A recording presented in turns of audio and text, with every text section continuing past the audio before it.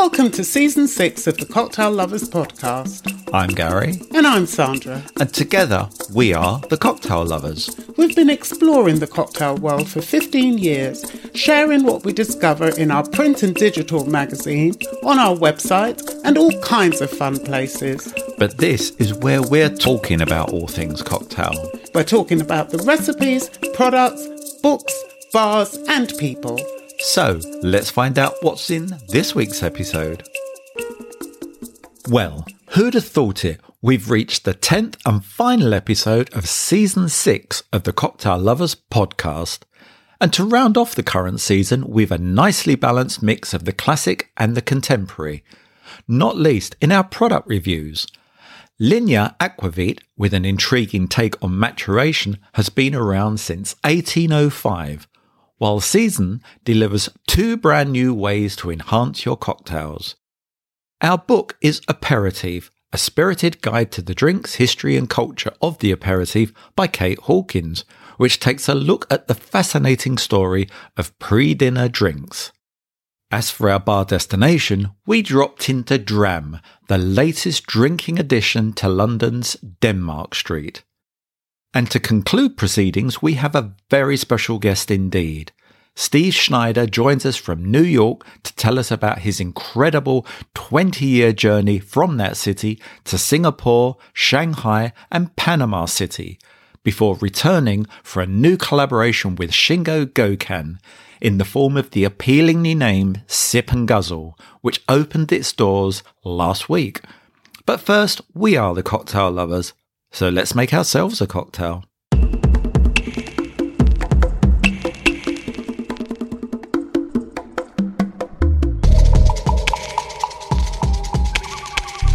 Okay, so we're going to keep it short and sweet because we've got so much to be getting on with in this episode. And as it's Burns night tonight, actually, as we speak, so we're going to make a whiskey-based cocktail, and this week we're making The Godfather. Oh, when you say we're making, you're making. Well, I'm making. Yeah. We're going to be drinking. There were many options that I wanted to come up with, and then I realised that we've done most of them, like the Robbie Burns cocktail and a Whiskey Mac. But Godfather is great because it's one of our favourite types, which is very simple. Mm-hmm. Just this one has just 2 ingredients. And the first is, of course, some beautiful Scotch whiskey. We have... What is that, Glenmorangie you got there? I've got Glenmorangie, yes. Yeah. So it's 50 mils per serve of Glenmorangie, or any single malt or blended whiskey. No one's going to judge you, I think. Your favourite. Yeah, exactly, what you've got to hand. And then we have 25 mils per serve of Amaretto, which is Disaronno. Mm-hmm. We always love these. We love caps. Disaronno. Yeah. Spinning it off with relish there. Exactly. So that is 25 mils per serve. So again, it's such a simple ratio. It's just half of the Amaretto to the whiskey. Easy peasy. Perfect. And that, my friends, is it. So we just need some ice. Yeah. Plenty of ice into our mixing glass. And if you're not making it for 2 or more people, you can just make this straight into your glass rather than actually doing a mixing glass. Yeah. But I always like those ones where you stir them down over ice because you feel like you can control it a little bit. Yeah, exactly. Anyway, it's about your personal preference. Absolutely. So just give it a nice stir to get it nice and cold. I can really smell it from here. Yeah, it's super. Good. Nice and warming as well, this one. And the Disaronno or Amaretto, whatever you want to use, that gives it the sweetness. So it just takes that edge off, just in case you're not not a traditional whiskey fan. This is a lovely one to get you going, I would say. So then we've got our beautiful rocks glasses. Yeah. And we'll fill those with some ice. Or if you're fancy, you can have a nice block of ice, which always looks super super like cool. what's twice, but you just have to remember to do them well in advance. Which, don't of you? course, I didn't. But, Well, you and me both. What we're going to do. Ooh. So pour into your glasses. I'm so ready for this. Warm me up. Warm you up or cool you down. So there we go. Lovely. And then just the third ingredient, I guess, is your garnish, which is just a lovely zest of orange. So let's peel that off, spritz it over in your glass. Thank you very much. And there we have cheers. your godfather. Happy if you want a mate. godmother, you could make this with vodka. There you go. Delicious. Lovely.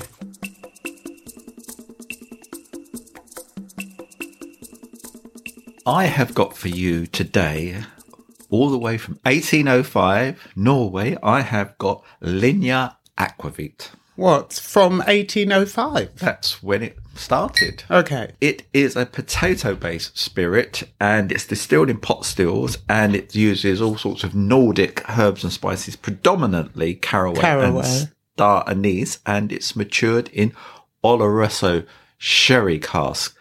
But there's a really interesting bit. But I'm going to save that for you because I'm going to pass you the bottle first so you can have a little look at that. And then I will spring on you the bit that I got really excited about. Okay, well, it is a very traditional looking sort of bottle. You can tell that it dates back to, well, not necessarily 1805, but you can tell that it is an old spirit. It's very traditional. It doesn't look like it's been modernised in any particular way, but that's a lovely thing. You've got this lovely, beautiful sailing boat with the Norwegian flag proudly bearing from the front. And I love the fact that it says matured at sea in oak sherry cask. So, as you say, it's got a lovely illustration of a lovely old-fashioned sailing ship. And, as you said, matured at sea. So this is the bit that I think is really fascinating.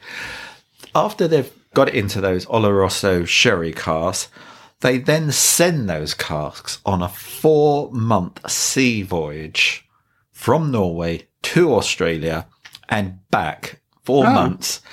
And that is when it is maturing. Why, you may ask? I really, why? I'm asking, why that big old voyage? I'm glad you asked me. It's one of those things, it's like a happy accident because apparently back in that time when they first had the product, they had the aquavit in the cask and they shipped some over to Asia to try and sell it, and there wasn't much interest, so they brought it all the way back. And when they did, they opened it up and they went, wow, this tastes really interesting. So there began the tradition of maturing it, sending it at sea. Yeah, at sea for 4 months. So it goes to Australia and back. And Lanya literally means line. So it crosses the equator, the line, twice. And what they say is it's the rolling of the ship and the complete changes, and the changes of the temperature that it goes around that has its effect. So should we taste it and see? Yeah, I love those happy accidents like that. Also, actually, one other thing I'll just say on the bottle while I'm pouring. If you look at the label through the back of the bottle, you can see this lovely illustration of the world map. And not only that, it actually has the information for this bottle, and it will tell you what ship it was matured on, that's and nice. the dates. So I can just about see the ship, which I think is called the Tamesis, and it says here, so I'm holding this up to like December 21 to May 22. So that's when it was at sea. That's a nice little touch, actually. Isn't to it? add those. So there you go. Pass So that over to you. aquavit, I mean, now we're starting to see it in a little bit more in cocktail menus, more of the experimental cocktail menus, I would say, other than in Norway or Nordic countries. But would you say it's coming more into fashion now, or? I would agree with you that certainly with since we first came across it a few years ago, we're seeing it more on cocktail menus. So I think it's just that reflection of how exciting cocktails are right now, that people, bartenders, everyone are looking for new ideas, new inspirations, new ingredients. So I think it fits that bill. This is quite interesting because it doesn't have like that some aquavits that I've tasted before, there really is that strong bite of caraway. This doesn't. It's very smooth, actually. It doesn't jolt. It's quite, maybe the sea has rocked it all out of it a bit. Well, yeah, I agree. I think it's incredibly, that word I tend to overuse, but incredibly smooth. I like the caraway on the nose. They recommend serving it neat at room temperature, which is exactly what we're doing. And I think it's very, very sippable. Got a lovely spicy finish. It's really lovely because you wouldn't necessarily, I think if you gave that to somebody, they wouldn't necessarily know what it was. No. As a spirit, you wouldn't necessarily define it as, oh, that's an aquavit or that's a whiskey or whatever. I think that people would really sip and savour and try to work out all of the nuances of it, which I think is quite a nice thing, actually. I totally agree. I totally agree. And I think also what's lovely about this is something we've said before about when spirits or brands, they, whether or not they give you lots of ideas to work with. As I say, they say, first and foremost, serve it neat, room temperature. Great. They also make a really big thing of saying it's great with food. So like as an alternative to wine. So they've got a lot of food recipes on the website, including using the lagna in the ingredients. And then they say sip a little bit, eat a little bit, sip a little bit. And then cocktail wise, as you touched on earlier, they've got a lot of cocktail suggestions, which are really nice twists on cocktails we like. So they've got their take on a Negroni, swapping out the gin, swapping this in. They've got an espresso martini, and also really simple, serve it with tonic. Everything tastes great with tonic. But also because it is quite a malleable sort of spirit, isn't it? You can take it in any direction. That's particularly I like about this expression. Yeah, I agree. I think it's lovely. Also, I just they've got some other expressions. They've got one with port, one with Madeira, and also they're in the process of tying up with Himcook, that amazing bar in Oslo. And they're doing a collaboration, which we'll see the results of, I believe, in a few months' time. So it'd be intriguing to see what these guys... Is that going to Australia as well? I think so. Right, I think so. Nice. Yeah. In fact, yes, it is, because it is doing the sea journey. Beyond that, I don't know lots about it. Well, we'll report back. We will. We'll keep you informed on that. So that is Linya Aquavit. It is 41.5% ABV, and you can buy it for around about £40 for a 70 cl bottle. I'm coming up with a brand new, well, kind of relatively new product. It's from Ben Branson, who was the bright mind behind Seedlip drinks. If you remember back in the day, way before anyone was talking about non-alcoholic spirits or the non-alcoholic category that much, Ben came up with Seedlip, and it's been a roaring success since sold to Diageo. But now that's given him time to come up with his new iteration, which again embraces the non-alc space, but also talks into the alcoholic spirits as well. And it's 2 bottles sold in 1 pack, and it's called Season without the O. Yeah, it's Season without Season. So Season. Yeah.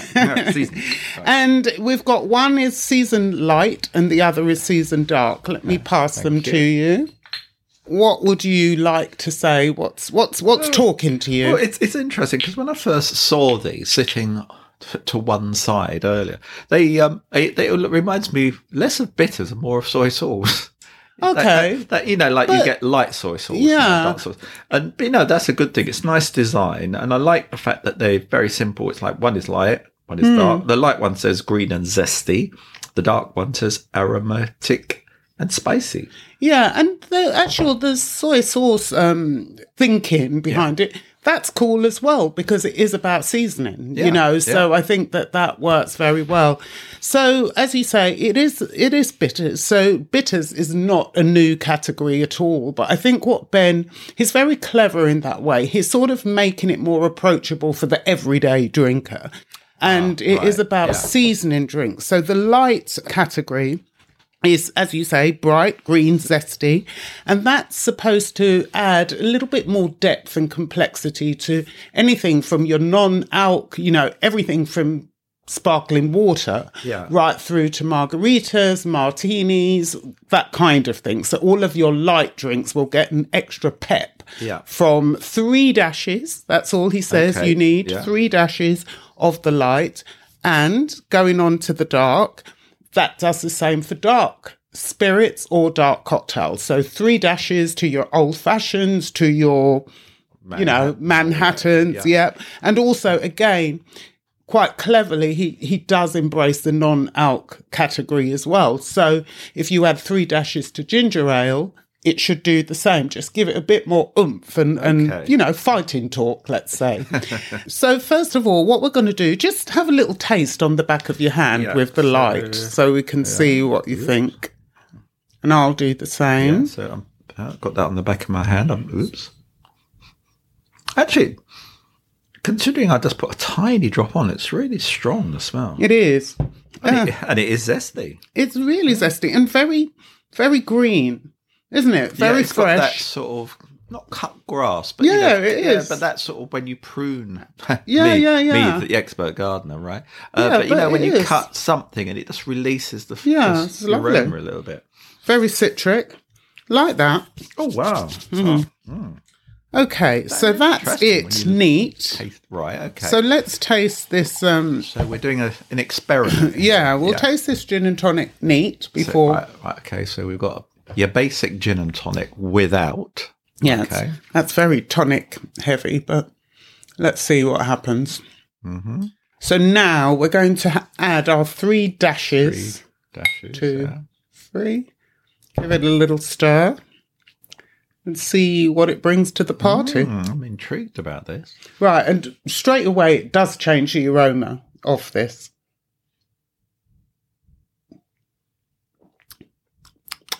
And the taste. Yeah. It sort of lifts it a bit. I think it adds more of a sort of citric element, a bit more zesty. Yeah, that freshness from when we tasted it. Definitely carry through in really.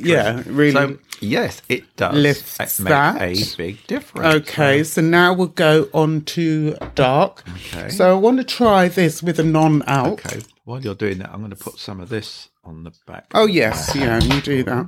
Mm-hmm. So this one we're going to try with the ginger ale. This is a London Essence ginger ale. Okay, so let's taste the ginger ale on its own first. I mean, this on the nose, I've got it on the back of my hand. On the nose, it's all... Quite spicy? Very, very spicy. And it feels kind of wintry, in a nice way, like a warming, wintry way. There's nothing wrong with winter, apart from the cold. Ooh. It's like cola. Ooh, that's big. Also, they're very they're quite textural. There's sort of like an oiliness to them. What do you say when you have them on your hand? Look, just rub your hand. It's very oily. So it does carry very well. So there's your ginger ale. Have a little taste of that on its own. Without. Right, okay. And that's a nice gingery ginger ale, but not it? fiery. No. Fiery. Okay, so 3 dashes. Yeah. 1, 2, 3. Another little stir. Chup, chup, chup. Straight away, there's much more cola on the... No, not cola cubes, but cola, like real deep, intense cola. And very... like those lovely Caribbean spices that I like, that sort of barks and, beautiful, intense. Can't wait to try this.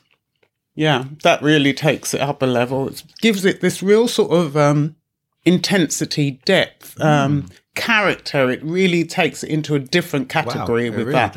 I think, personally, I would prefer that in cocktails rather than on its own in a ginger ale. I like...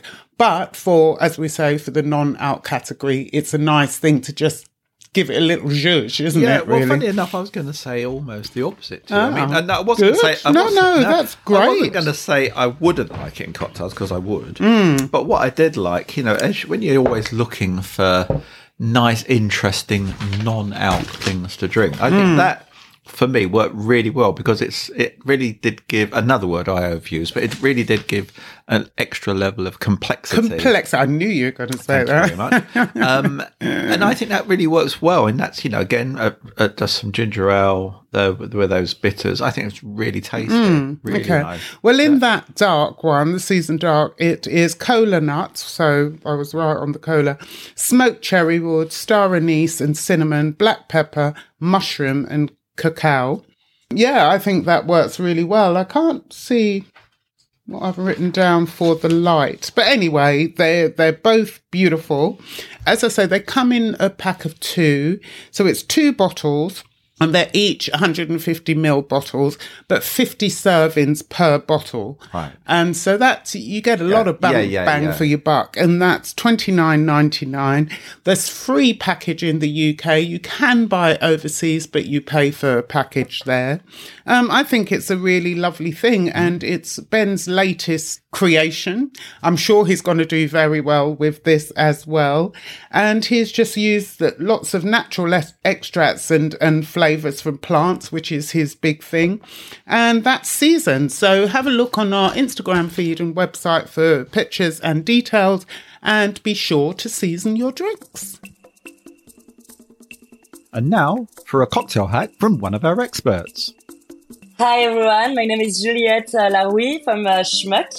And today I'm going to explain you how to have like a good fresh herbal syrup. So you can take any herbs that you want. I really like tarragon myself, for example. You take off like all the leaves and you flash cook it like just 2 seconds in a boiling water. And just after this, like really quickly, you're going to put it in an ice bath, really, really cold. Make sure everything gets cold. You need to be a shock. Stop the cooking straight. Once you have this like cooked herbs, you can just like blend it with some simple syrup, and you're gonna have an amazing green and really fresh herbal syrup that you can use for several days. It's not gonna move, it's gonna stay really fresh, like you put like fresh tarragon in your drink. It's a really nice way to do like a round of drink for all your friends, because you can have like use this syrup as like fresh herb in your cocktail.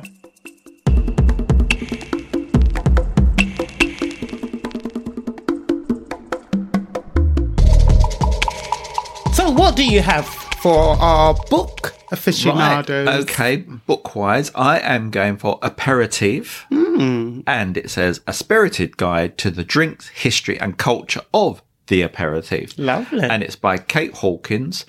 And it's been out, I think it's published about 4 or 5 years ago, so kind of newish.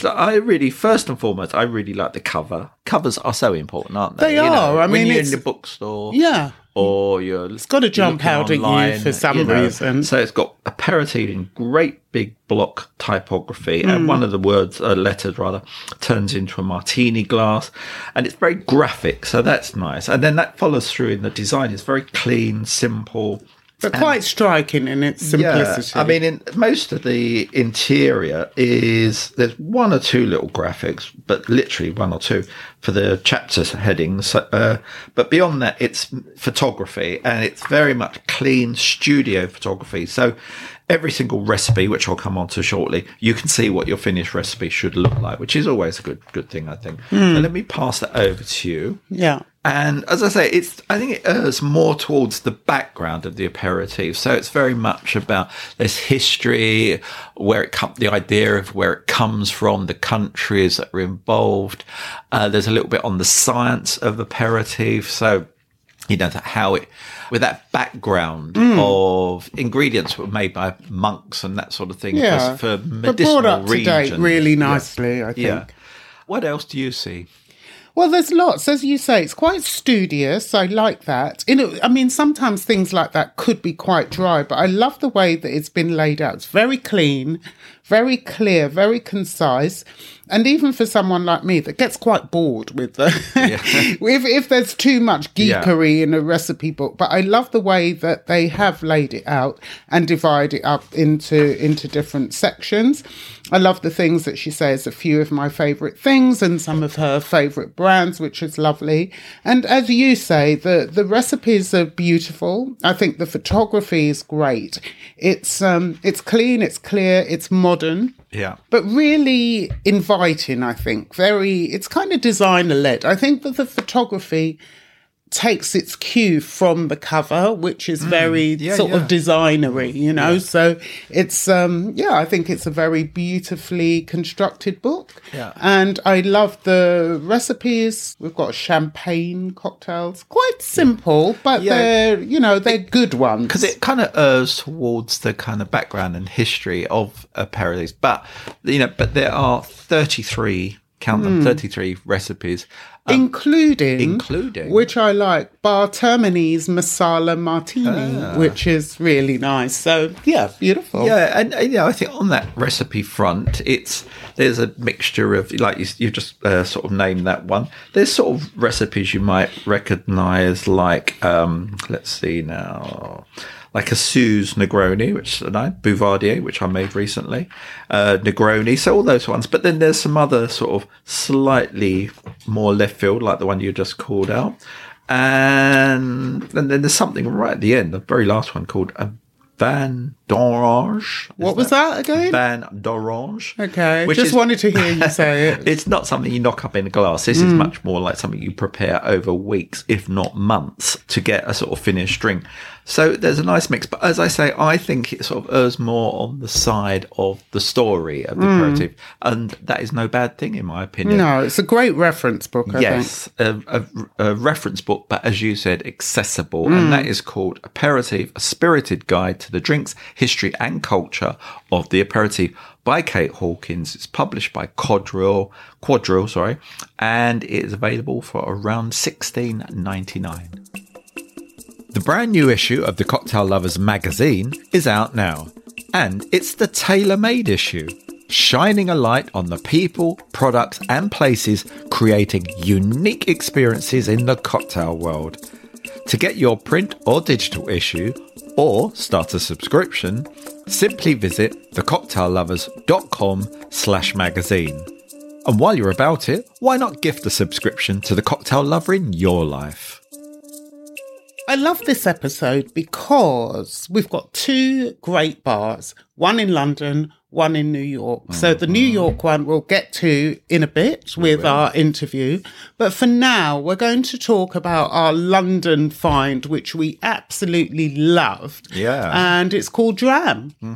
Dram on Denmark Street. And what is going on with Denmark Street? It used to be, for people that don't know, it used to be very much, it was called Tin Pan Alley, wasn't it? That is where it came from, Yeah, so it was very much about music stores, rock, all sorts of things. And a myriad of great musicians have inhabited that street, used rehearsal studios, bought their equipment there.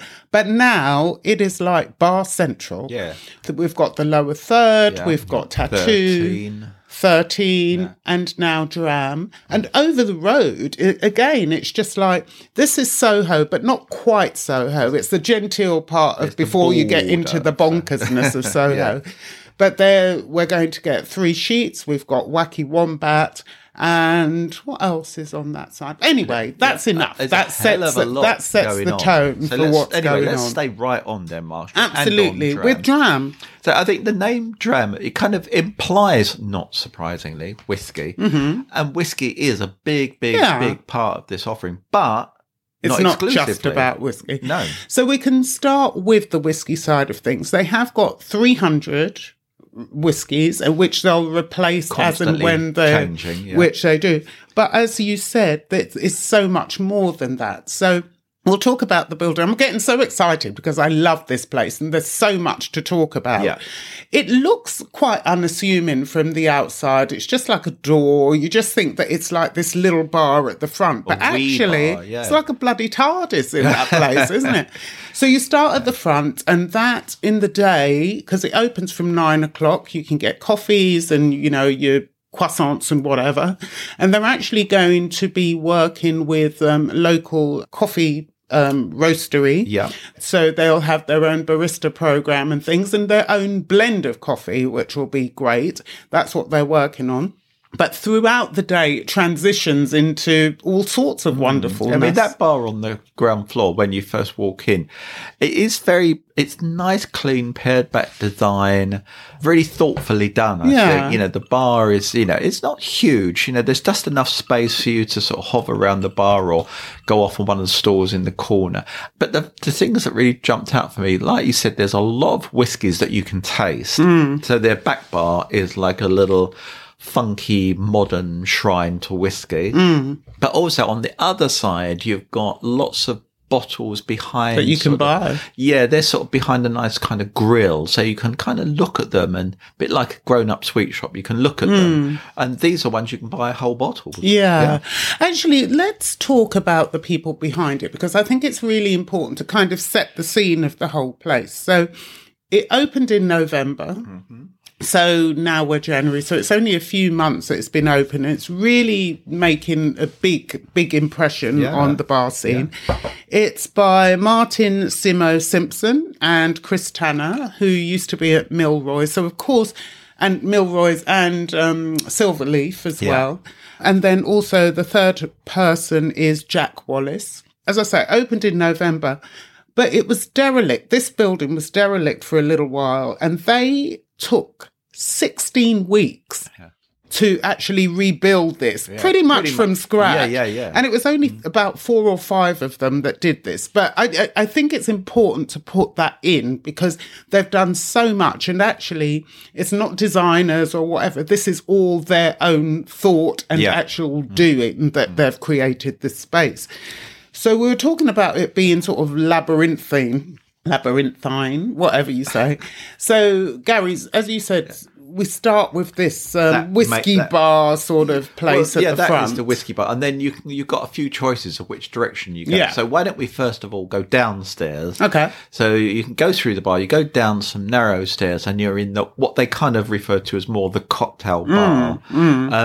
So the design is similar, but it's a little bit softer, a little bit more... Yeah, it's a bit moody. A bit sexier.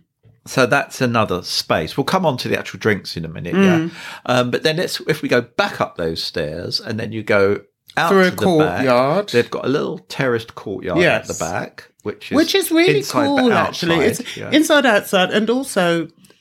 one for the smokers. You don't have to go outside the building to actually smoke. So it is a courtyard, but it's within the space. So it's really cleverly done. And they were saying that a lot of people are using that for their sort of breakout areas from, doing a bit of a Zoom meeting or whatever. So you can use it throughout the day or in the evening. So that's lovely. And again, none of the spaces are huge. They're just this lovely size. It takes about 40 people or less. But it works really well because everything just feels quite cozy and friendly. So you can interact with other guests in the space, which particularly at the entry place. I think that worked well. Then, so you've gone through the terrace, then you can go upstairs. Stairs outside, like some steps outside, and it takes you into this curiously inviting little room.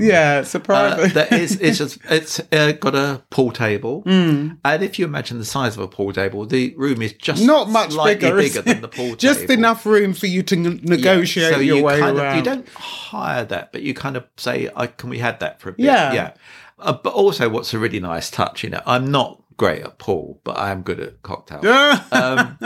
They've got in the little pool You said room, it, my friend. they've got a vending machine of cocktails. So you buy your tokens in the main bar, and then you use the tokens, and they've kind of got like a selection of pre-mixed cocktails in cans. Yes, and they're their own in-house pre-mixed cocktail. Totally. And it's a really lovely way. So you've got your little pool room.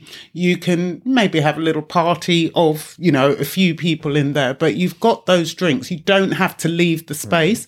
And as you said, what is lovely is that you don't have to pre-book it. You can use it. It's not a private hire. You don't pay for the cost of the room, do you? You can buy your drinks and have a good time. Then you go downstairs into the front bar or to our cocktail bar and chill out for the rest of the evening. There's also, very quickly, there's the lab. There's a lab. So that currently we had a little nose in there, but I think they might be looking at ways to make it like a chef's table. Yes, I think there's a lot of things that they're thinking of. And what's so lovely is they've got all of this space that they can use anyhow they want to. So they're going to do sort of brand experiences, obviously takeovers and things like that. And there's a little room for private hire as well, which is also lovely. Yes, exactly. And you can geek out on whiskies if you want. But as we said, they're opening up everything. So they've got cocktails on tap, both upstairs in the main whiskey room, but also in the cocktail bar. And all of these things are produced in-house. So do you want to have a little talk about that? Let's start with the tap cocktails, which we had in what we call the sort of whiskey room, the main bar. I had what was it called? Vodka and passion fruit, which was made with Randprix vodka, lacto-fermented passion fruit cordial, fruit and fruit wine. And what I like this is, I'm not always a big fan of long cocktails, but this was long cocktail. Look, all their cocktails very pared back, very simple, very clean, simple glassware, ice, everything. I don't know if they do use garnishes. I can't remember seeing any. No, so no garnishes. And this was, I said at the time, it's dangerously drinkable. And I mean that in the nicest possible way, because it was so easy drinking, but full of flavour, really tasty, looked good. The colour was like, we said, oh, wow, that colour. And they said, no, that is natural colour. Yeah, this was quite a full-on, not red, but very deep pink, vibrant, which is not what you think of passion fruit, really. What did you have? I had the mezcal and coconut, which was amazing. I really like that as well. I love rum and coconut, but I'd never really thought of mezcal and coconut, and this was beautiful. They also, it was with mezcal and coconut water, but also a bit of Fino sherry, and I think that just all rounded out beautiful. I mean, I'm going back for that, definitely.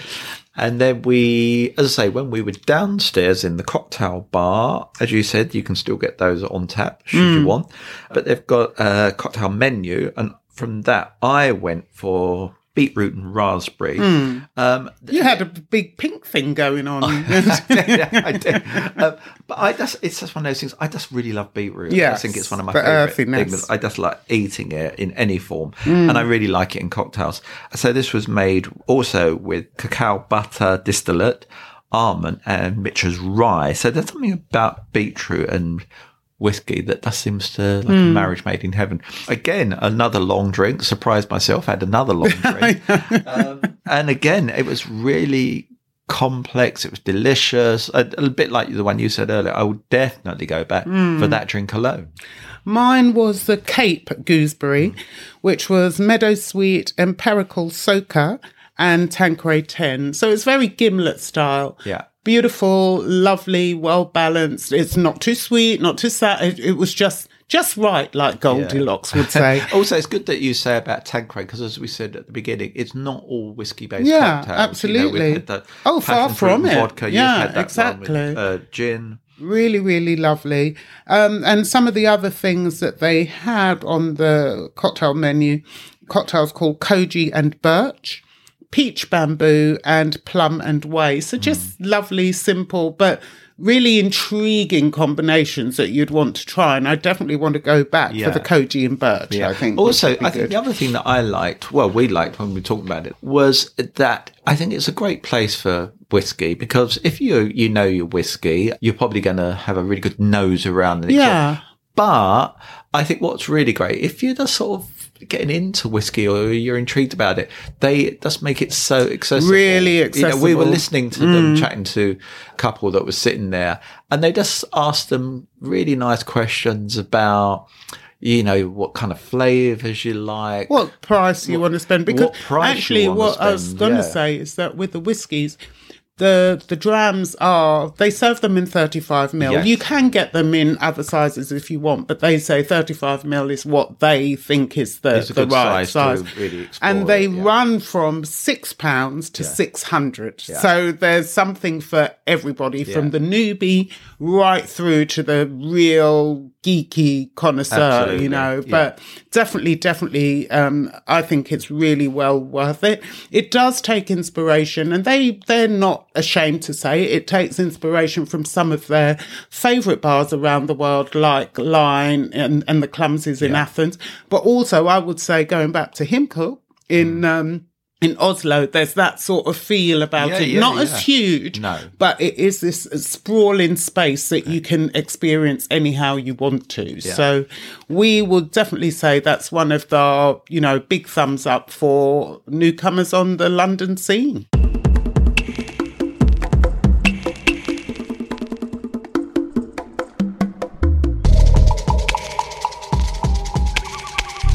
If you're unaware of Steve Schneider, all you need to know is he's one of the biggest, best and most respected people in the global drinks industry.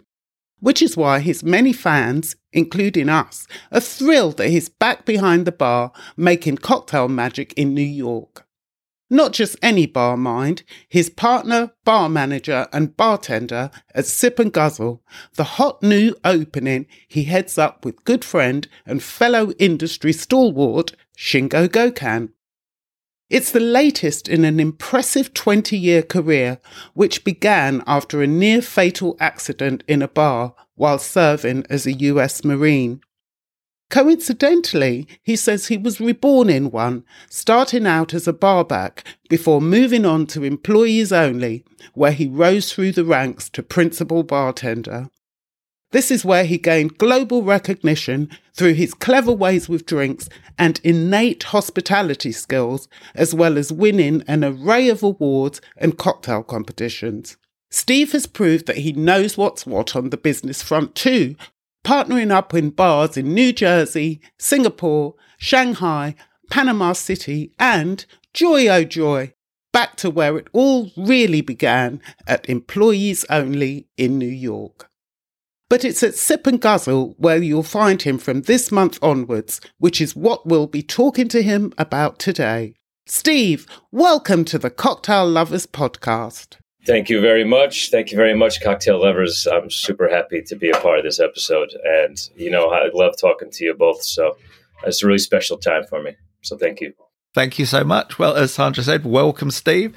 And let's dive straight into it. You've got one of the most impressive CVs of any guest we've ever had on the podcast so far. So for our listeners, could you give us like a whistle-stop tour of your journey so far? I know that's a big ask. Yeah. I'll try to keep it quick. I know we gotta keep it rolling here.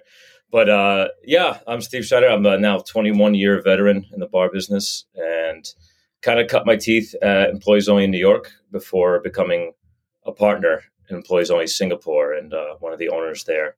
And that's where I sort of kickstarted the second part of my bar life, so to speak. And since Employees Only Singapore, I've opened bars in Panama, Shanghai, back home in New Jersey. I purchased some stuff, and now here in New York. So, and I also have my hand in other little businesses and other stuff. Things, yeah. So that's just I'm getting older, and so I've done a lot in the business, and I've made all the mistakes, so you all don't have to. So. Well, thank you for that. That's amazing. That's so generous of you. Yeah, of course. I got you. I got your back, everybody. Yeah. So what keeps you motivated? Because you are doing such incredible things and doing some amazing projects, but what does keep you motivated? I mentioned earlier, getting older. I just turned 40 and I've been in the business now 21 years. And I think I look pretty young, but my back and my knees will tell you otherwise. They're every second of that, if not more. So I definitely need motivation, a little bit extra these days. When I was younger, the motivation was just trying to prove yourself, and it was, the young whippersnapper, But now, as I'm older and, I have established businesses and I've done this a lot and, just growing up, first and foremost, that's my daughter and her mother. I mean, how could that not, keep a man motivated, that's, first and foremost. And then I guess the second part is like I'm sorry you hear bumping here. I'm in the middle of the restaurant here. I'm underneath some stairs. But the second part, I guess, is still just trying to kind of prove that I have it. I have a great staff here, a veteran staff, and they're here because they believe in the project and because they believe in me. And when you have that kind of, what's the word I'm looking for? When you have the faith of somebody else that you're going to deliver, you got to show up every day and do your best. There's no excuses. That they rely on me, and here I am. I'm going to show up every day and make it happen. When did you realize that you were good at business? When I put the money in, and then you get the money back. Yeah. And then you do it again and again. Yeah. That's pretty simple answer, but that's it. And I'm not going to sit here and tout that I'm any better than any other business person at all. I've been in the business for a while, and I've done well for myself. But there's a lot of great operators and business people, and I've learned that there's so many different ways. Once you open the doors, you can do anything, and that's what I've always loved about the bar business. There's no rules outside of the law, but there's no rules artistically to what you can do, and that's something that keeps drawing me to the business, and what kind of keeps me in is that I get the chance to be creative. And with that in mind, you mentioned at the beginning about a number of ventures you've been involved with. Obviously, we're going to come on shortly to talk about the brand new one. But of everything else so far to date, of all those impressive venues, what would you say has been the most personally satisfying, and why? You're going to make me pick a child. Favorite child. We are. Yeah, you're going to make me do it. Oh Lord. Well, the diplomatic answer is going to be they each brought something unique to the table for me, and they all aided in the growth of me, both personally and professionally. So obviously, in Employees Only Singapore was my first. Going back to the Elysian Cafe to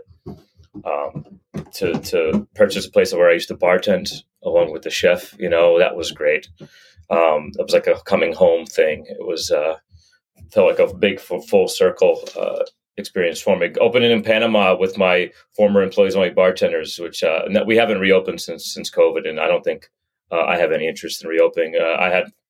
I did my thing down there. I'm satisfied, but opening with them, with my peers, being able to open a place like people that I've worked next to for a decade and a half, that was special. And then, of course, the Odd Couple, being able to work with someone like Shingo Gokhan, who I admire and respect immensely.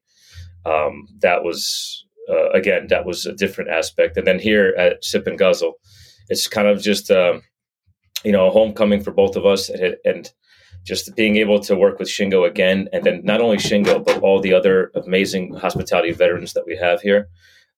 It's definitely a dream come true. And again, going back to the motivation question, when you work next to people who are equally, if not more motivated than you, it no choice, it's infectious, but you got to step up. Yeah, you got to step up. So, yeah, that's kind of it. So I'm sorry to give you a non-answer, but no, that's actually the answer. Very diplomatic and very informative answer. But it's true, though, isn't it? You learn from each thing that you do. So this is great. But we're just moving on to your latest project, which is, we're literally about to book our flights over to New York because we cannot wait for Sip and Guzzle, which you've mentioned before. So you opened on the 19th of January, or you had a soft opening beforehand. How's it all been going? Tell me. Soft opening my ass. Oh my God, it was so busy. I don't know. Soft opening is an excuse to mess up. But no, it's been crazy. It's been busy. And yeah, nothing soft about the opening other than an abridged menu, really. And we closed like an hour and a half earlier. When was that? This past week. Yeah. So, Shingo's on his way. Grand opening, rock and roll. It's been very fulfilling, but of course, just so many things to do, because, you want to deliver the product that you can. But for me, it's less about the product because we're all such veterans. So the product is great. It's just all about getting the repetitions and, getting because every bar is different. The room flow, everything else, the system, the POS system, the just getting to know the menu, getting to learn what's the most efficient way. That's something that, of course, we desperately needed with the friends and family and soft opening and stuff. And, I've learned that there's none of my places are the same in regards to behind the bar, really. There's very similar aspects, but the space and the concept is kind of, it kind of dictates how I kind of operate. It's not just like I have a station and you put it down and then there's a certain style. It's like it's all different, and that's it just takes some time to work out the kinks. You have a message, you have a product that you want to put out, and then you just got to work on the repetitions and getting everything, putting it all together. How long has it been in the planning? Because I think I spoke to Shingo a few years back when he was talking about it. It's changed a little bit, but how long has it been, Well, we first had the idea. I mean, Shingo approached me about the idea. We had lunch at the Elysian Cafe, and I looked at the photo that we took. It was April of 2019.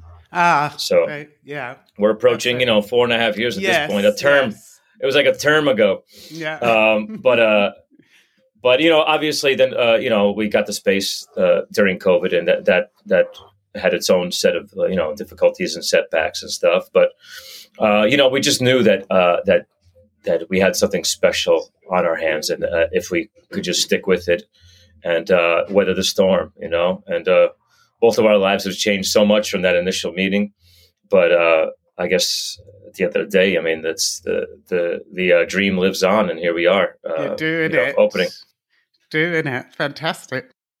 We want if we can, drill into it a little bit more, because we really love stories, and I know our listeners really love stories. So there's a particularly good one behind the concept for Sip and Guzzle, about origins in Tokyo, story in New York. Could you tell us and our listeners a little bit about that story? The story, so what Shingo likes to do, and I co-sign on this as well, is that we're big on like fictional tales in like a real world setting. It's like having a place with a story that gives you somewhere to try to take your customers and take your guests. So the SG Club is based on the samurai. So the first time they went to New York was in the 1860s. The 77 samurai came to New York, and they stayed.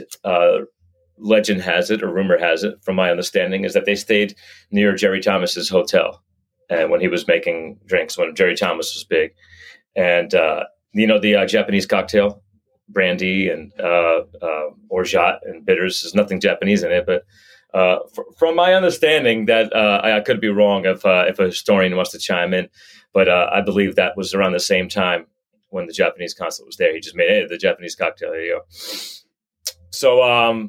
So the idea that these samurai came to New York, and there was, this burgeoning new, American cocktail scene going on. And the concept is one of the samurai, took a liking to it. And then when they went back to Tokyo, he opened a New York bar, so it's like a samurai going to New York, learning a little bit about the craft, coming back to Tokyo. So it is Japanese, but it's also a New York bar. And Sip and Guzzle refers to like a continuation of this story, where the samurai established himself in Tokyo and then comes back to New York to open with the New Yorkers and the Americans that they had met several years ago, like a reunion of sorts. And that's where we want to take people. So think like our uniforms. There's 1890s like workwear and stuff. It's not like Disneyland, It's not like we're wearing costumes here, but we want to give you that vibe and that feeling that when you walk in, you feel like you're a little bit somewhere else, and there's a little bit of a story involved in our menus and our approach. It all sort of weaves together. For instance, Sip downstairs is this black charred Japanese like shipwood looking stuff. It's supposed to kind of feel. It's not supposed to look like you're in the ship, but it's supposed to feel like you're in the ship that took the samurai. A bit intimate and elevated, so to speak. And then upstairs, brick everywhere. It's supposed to resemble kind of like the docks, like the docks where the ship is. And my team and the Guzzle team, it's about the bustling, streets and atmosphere and environment. We wear like Henley shirts, Henley shirts, a lot of cream colored stuff, distressed, chambrays. while downstairs they would wear a bit more suits. And Double RL, they were kind enough to kind of sponsor us, Ralph Lauren's workwear line. Wow, so that's fantastic. We all get to wear like, designer workwear clothing and stuff. That was when it comes to hiring staff, you bring that up and they're like, count me in. I'll work for you just for the discount, No, but I joke, but no, but that is something I think that's unique, and it's a nice little touch that the staff, they feel great, they look sharp, and they fit the vibe. And it's not like Disneyland. It's just like when you walk in, you all know what we're trying to do, and you feel it. Yeah, it's quite interesting though, because it's two very different concepts in the one space. And you're talking about hiring teams. How did you hire the teams for the upstairs and downstairs, SIP and Guzzle? Well, listen, I got to give Ben Yabrow his flowers. So Ben worked for Shingo at the SG Club in Tokyo. Before that, Shingo was consulting down in Atlanta, and that's where he met Ben. And Ben took a immediate interest in what Shingo was doing. Ended up going to Japan to work there, and then he was the head bartender of Double Chicken Please. Yeah, so he's immensely talented and immensely super smart. So he's like going to be the main person at SIP on a daily basis, while Shingo comes to visit a few weeks every quarter. Travel. So it starts with Ben. So Ben was tasked to assemble his team of people who really want to learn something that is quite unique even for the New York market. And for me, Shingo tasked me with taking Guzzle that he had created in Tokyo and messing it up a little bit, I guess. So again, I chose people that I've worked with in the past. So I like to choose people that I've worked with in the past that know my style, because that's one less thing I need to worry about, and pick up maybe a couple new blood along the way, because I have so many more things on my plate. So I've got a veteran team, people that have worked in New York City for a while, people that they got it. They're mature. They're mature. They understand the task at hand. I call them the Rottweilers. Yeah, it's nice though, isn't it? They're like dogs. Yeah. Me and the Rottweilers. Yeah. We're ready to pounce on you as soon as you walk in, and we're guarding the gates at SIP. You want to get down there, you got to get through us at some point. And we're hungry, but we're also obedient, and we're proud, and we stand tall, but we got to bark as well. So, that's it's been such a magical dynamic between the two. And, Shingo and I, we've been friends for a very, very long time. And just the pairing, I don't know. How do you explain, magic? I don't know. And I hate to toot my own horn here, but hey, I'm the guest here, So you're allowed. Yeah, I'm allowed. Yeah. So I feel the energy. I'm big vibe and energy guy. And that's just something that I'm constantly working on, is that when the guest walks in through the curtain, through the door, I want to see them. I want to see how they're feeling. I want to look into their soul. This sounds really artistic and weird, but this is like kind of how I approach just the vibe and energy. Is the music right? Is the lighting right? How does the ice sound when you're shaking? Is it nice and loud? Is it clanging I love and clanging? that. That's it. That's what you want in a bar. Otherwise, stay at home. Yeah. I mean, I like to just think I'm like a cameraman, and I'm like, I go in through the curtain, I'm panning behind the guest that walks in, and I just want to take in all the scenes. And when you pass by people sitting at the bar, I want them to feel good. And the drink in their hand for me is merely a garnish to the whole room.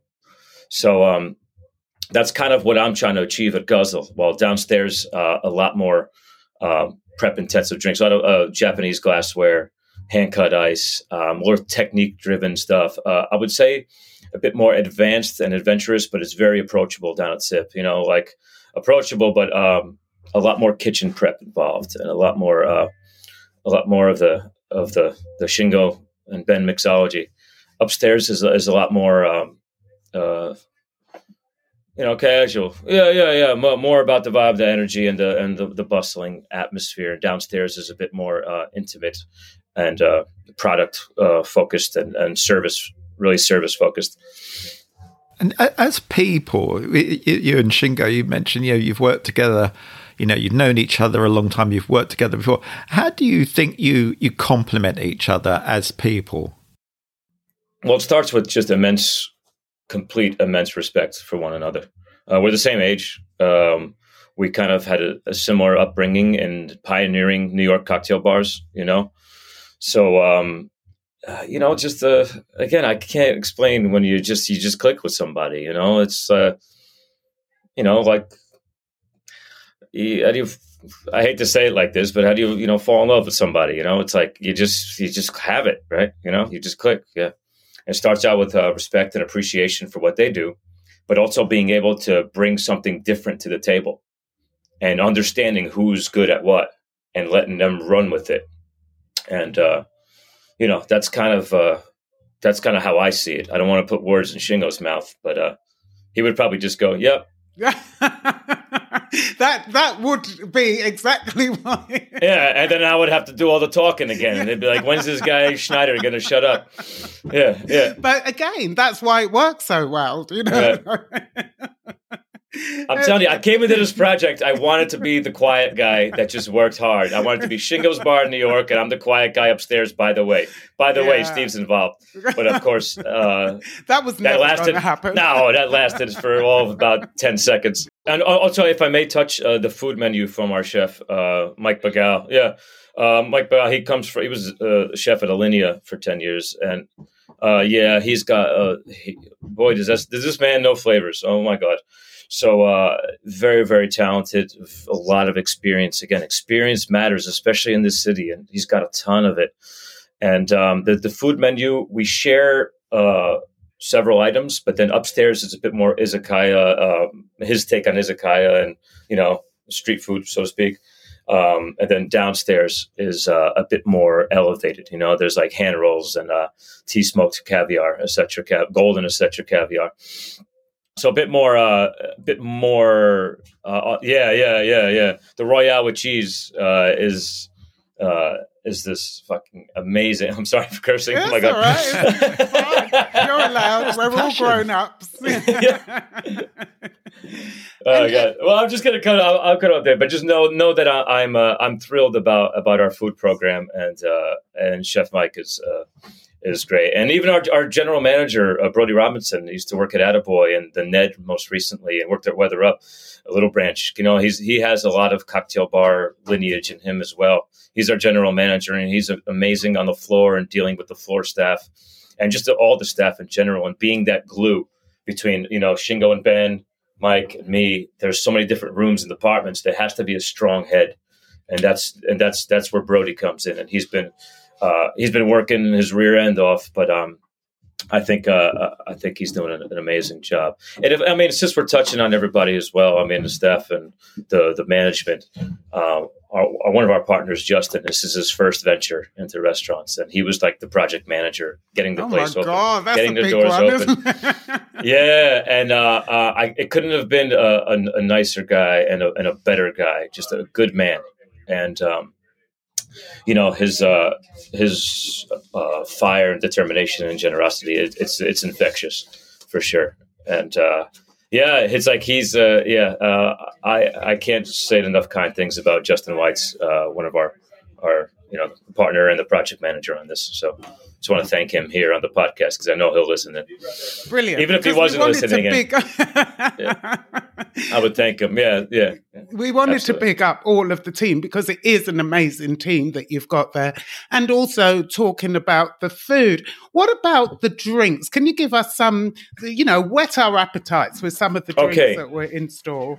So at Guzzle, we specialize in what I call comfort drinks. So SIP is, first come, first serve down there, sit down only. And it opens at 6 p.m. Guzzle opens at 4. So I wanted something a bit different than SIP downstairs. And think about the bar's name, Guzzle. It has to have an identity. It has to work. I just can't put a dozen drinks that I think are good on. They have to work. It's like a sports team. At this point in my career, I feel like a coach of a team, and all the drinks, they're the players, and you have to know who to put in the game that's going to make you win. Not necessarily, the most talented player, but the player has to complement the other players, and it has to all have the same sort of vision and same sort of goal of putting together a winner. And the same idea with the staff, the veteran staff, like I talked about.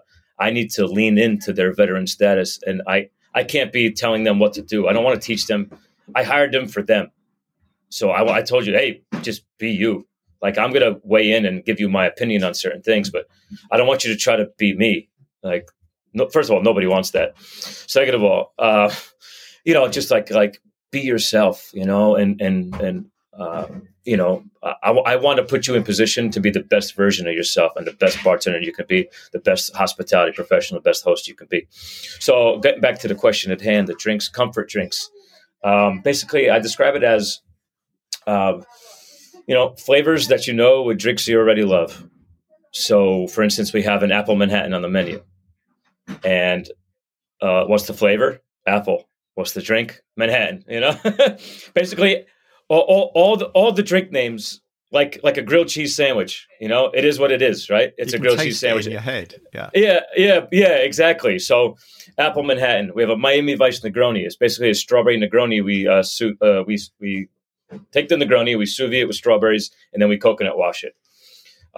We have a pecan old fashioned with a little walnut and raisin. We have a porn star mojito, which is great. I love that. I love it's that. Exactly what it is. I mean, it's like basically a passion fruit old Cuban on crushed ice. We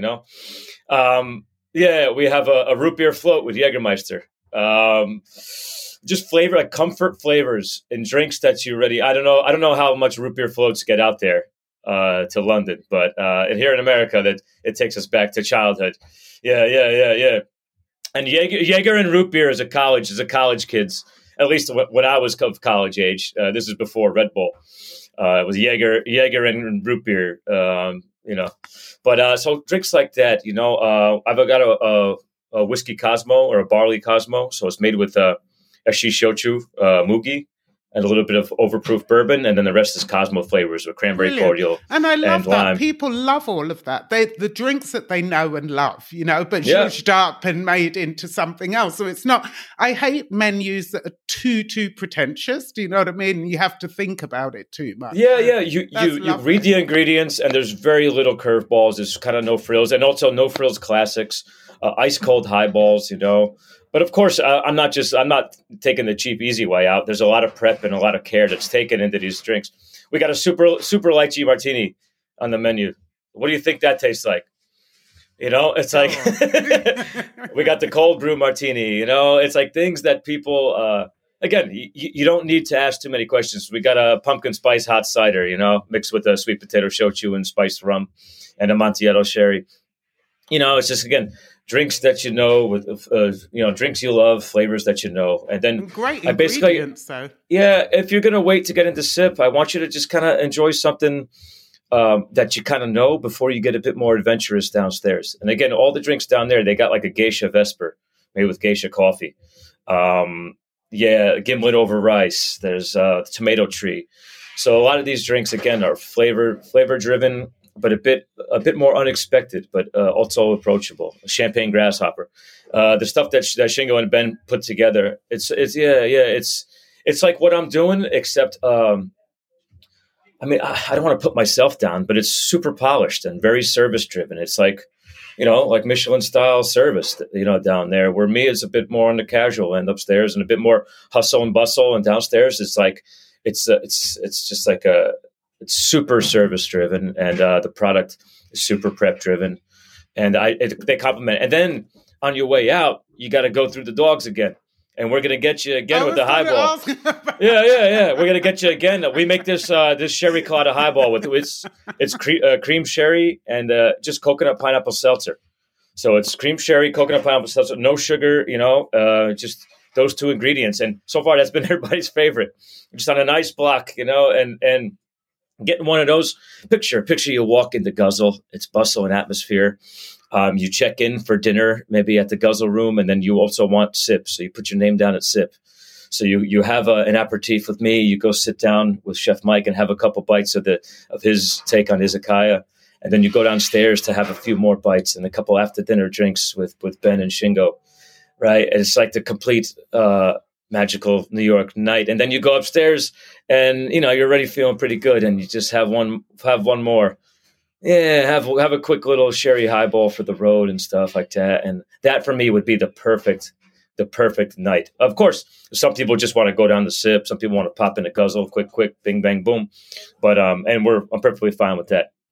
But for me, it's like what I want to do at Guzzle is really get people into sip, because the things that Shingo does down there, the things that Ben does down there, and their whole team, it's unlike anything I've seen. Now, I mean, you know, it's. I don't want to be biased here, but it's like I've been in the business a long time, and these guys are special down there. So and the team that they have, you know, all of them, they're super awesome. So I really want people to try it down there. And hey, come pop in and see me on the way in, see me on the way out. Well, of course, enjoy yourself with Shingo. You can't just tell everyone to go to sip. But you know, I just want to make sure that I really want to speak highly of the product of their product there, because I know how much back end prep they do. You know, a lot of the Guzzle bartending, it's you know, it's a lot of like hustle and bustle and minimal prep and more you know, more movement and stuff, and which is what I love. One thing I learned during COVID, if I may sidebar, is that the simple act of making drinks wasn't for me. I need that energy in order to like be in this business. Yeah, if I didn't have that energy, that's why I'm getting scared of getting old. You know, I know I'm only 40, but you know, high volume bartending, I'm getting scared. I don't want to get old. Come on. What can I do? You're never going to get old. Never. I'm trying to work out. I'm trying to work out, you know, I got all this stuff, you know, I'm just trying to keep my head in shape, my body in shape. I'm working on endurance training and all this other stuff. You know, I'm just doing whatever I can to keep myself in shape. But I love that atmosphere and I love that energy. And I think the people that I hired, they enjoy it as well, and they live for it, and you can off feel that, it, don't you? Yeah, you feel it's fantastic. Yeah, it's funny because I was going to ask you what you're most excited about, but it sounds like that's what you're most excited about is just being that energy and being part of it and creating it. And it's New York City. It's like when I grew up, you know, just a few miles to the left of here in New Jersey. But New York City was always it was right there in my backyard. And I always wanted to get in there and be a part of it, you know. And I had a chance to at Employees Only for a long time. And I had such great success. And, you know, I've still got a lot of love for the team out there.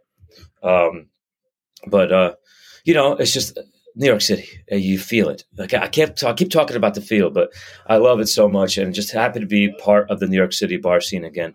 And seeing a lot of friends and family. Let me tell you, do I have time to tell you about friends and family? There was a moment where I was looking across the bar, and there was an alumni from Flatiron Lounge, from, you know, people from a Pegu Club, PDT, and Employees Only, all talking to each other. And the Angel Share people walked in, and it was like all this like old guard. But then you look over, and there's you know, the new school in the house too.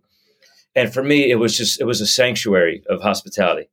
It was the coolest moment I've ever been a part of. It took me to a different time, and it took me to a different place, and it was like, this is why we're doing it. And then I get to go home to my family as well, and it just gives me a satisfaction. It's like, Steve, you did something good today. So. Oh, that's fantastic. We have to mention because we've spoken about the concept, we've spoken about the people and the drinks. It's located, the venue is actually located in the former Cornelia Street Cafe, is that right? Yes. Just a staple of the neighborhood. They've been in business for over 40 years. They unfortunately shuttered, you know, before COVID. Before COVID, they shuttered. Yeah. So, of course, there's a lot of pressure. People in the neighborhood love that place, and people over. I love that place. You know, I loved it. I love that place. There was a performance space downstairs. That's where they would do a lot of poetry, music, you know, stuff like that. Basically, a performance space. It was a bunch of folding chairs, and then the person performing. But that's the way it was. It was great. Yeah, it was great. It was super intimate. And it was just super New York. And where Shingo's station is, right there, one station right in the middle, that's where the stage was. And Shingo appreciates that too. We've talked about that and how it gives us chills. And, my voice just cracked. Yeah, Jesus. I noticed that. That's amazing. Whoa, but it's that emotion, hold on, isn't it? Yeah, hold on. I need to deepen this voice right now when I talk about the Cornelia Street Cafe. So, no, no, seriously. But no, we feel the energy. And we have a nice big picture of Cornelia Street Cafe in Guzzle to like kind of tip our cap to the amazing place that it was. And, a lot of people, they come in, they're like, you're going to have the performances, this and that. And it's like our license now, times have changed. Our license doesn't allow us to have performances, But what we're going to try to do is create a staple in the neighborhood that the neighbors can be proud of, that New York could be proud of, that we could, of course, be proud of, and that everybody globally that visits wants to come in and see. And I want to be able to extend my hospitality. It's been a while since I've been behind the bar full time, but I'm back full time behind the bar. I missed being in the trenches with the bartenders. It's been a little while. It's been a minute, but as soon as I get my legs back, I'll be okay. I'm a little stiff in the back, a little weak in the knees, and shoulders. What about shoulder action? But I'm just a crafty veteran at this point. I'm relying on old bartending tricks, to keep my head up and, be able to be more efficient as opposed to faster. Wow. I was going to ask you how often you're going to be in the bar, which you've told us. How about Shingo? Will he be around a lot? Every quarter, a few weeks every quarter. But honestly, the more he comes here, I bet he's going to fall in love with this place so much. And he's going to stay, isn't he? Yeah, he's probably going to, yeah. Listen, I mean, don't quote me on this, but that's probably what's going to happen. I can't wait. I really can't wait to come and see. But on a real note, he'll be here, couple weeks every quarter. Depends on his travel schedules and stuff. But while he's gone, Ben has Shingo's utmost confidence to take the ball and run with it. And without Ben, this project is in the toilet. He's the first one in. He's always the last one to leave. And I never worked with him before, but I'll tell you, after working with him for a short time, he has my respect, and he earned everything he's got and everything he has coming to him. So that's fantastic. Yeah. And what are you proudest of, Steve, in this whole venture? Not just Sip and Guzzle, but your whole sort of bar journey. I feel like I still got it, that's you still got it. Everybody, I make a lot of jokes about getting old. I'm only 40, but it's just like, this business moves so fast, and it's like you can get old real quick. But I'm still here, and I just try to perfect just timeless hospitality. And when I see a group of people in here, all from different bars or even different industry, just the average average folk, coming in here and enjoying themselves, it's just that's what I want to do, And it's a bit of an artistic answer, but I really like that aspect of it. And I don't consider myself an artist by any stretch of the imagination. But at this point, I don't know. There's just some kind of vibe and energy I want people to experience. And when I see it, I just look at I just know I'm doing something right. And when I see the staff, just when I feel like we're on the same wavelength when it comes to thinking about what we want out of the business and what makes us tick, behind the bar and on the floor, when we're aligned, and I think right now the staff we're pretty aligned. I don't know. It's just a satisfaction, but obviously, but not being what's the word where you're just like satisfied and don't try to. You're not complacent. Well, yeah. Yeah, I'm not any of that stuff, but it's okay to take a moment and just appreciate what you got and what you've done. Absolutely, because we don't do that. I think that everybody's always racing on to the next thing, and it's really important to actually take time to breathe and appreciate. So, and just timeless drinks, timeless hospitality. It'll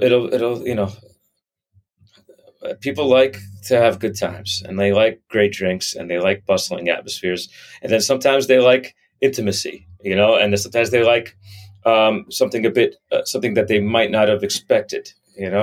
People like so many things, and that's why I try to tell the bar staff as soon as they walk in, try to find out where they're going. Yeah, what are they there for? Where are they going? Are they looking for somebody? Are they confused? Do they need to see a host right away? Is there a spot at the bar? Do they want to sit at the bar? You got to try to. And I'm getting choked up just talking about business here. You've got to try to read people deeper than just looking at their face. You really just want to look and see it without staring, looking like a weirdo. But you want to just kind of pick up on the vibe. Yeah, pick up on the vibe and the feeling from somebody and try to deliver. I mean, I'm not perfect by any stretch of the imagination, but I think I got a pretty good handle on something like that. And then just accommodate. That's Sip and Guzzle, everybody. And I'm Steve Schneider. Brilliant. We can't wait. We're coming in the spring, so you'll have had time to do it all. And you're definitely going to be there, so we can't wait. Hopefully we'll time it when Shin goes there as well. Thanks, Steve. It's been amazing talking to you. Always a pleasure to catch up. And it's so lovely to hear about Sip and Guzzle and the passion that you have for it. So we'll have all of the details up on our website. And also we'll speak to you as well for something for the magazine, because I cannot wait. Awesome. And once again, as soon as this project happened, I really wanted to speak to both of you because of the immense respect. Sandra, you've just been always a great friend and ally to me, starting from when I opened in Singapore. I remember the chat I had with you about EO Singapore.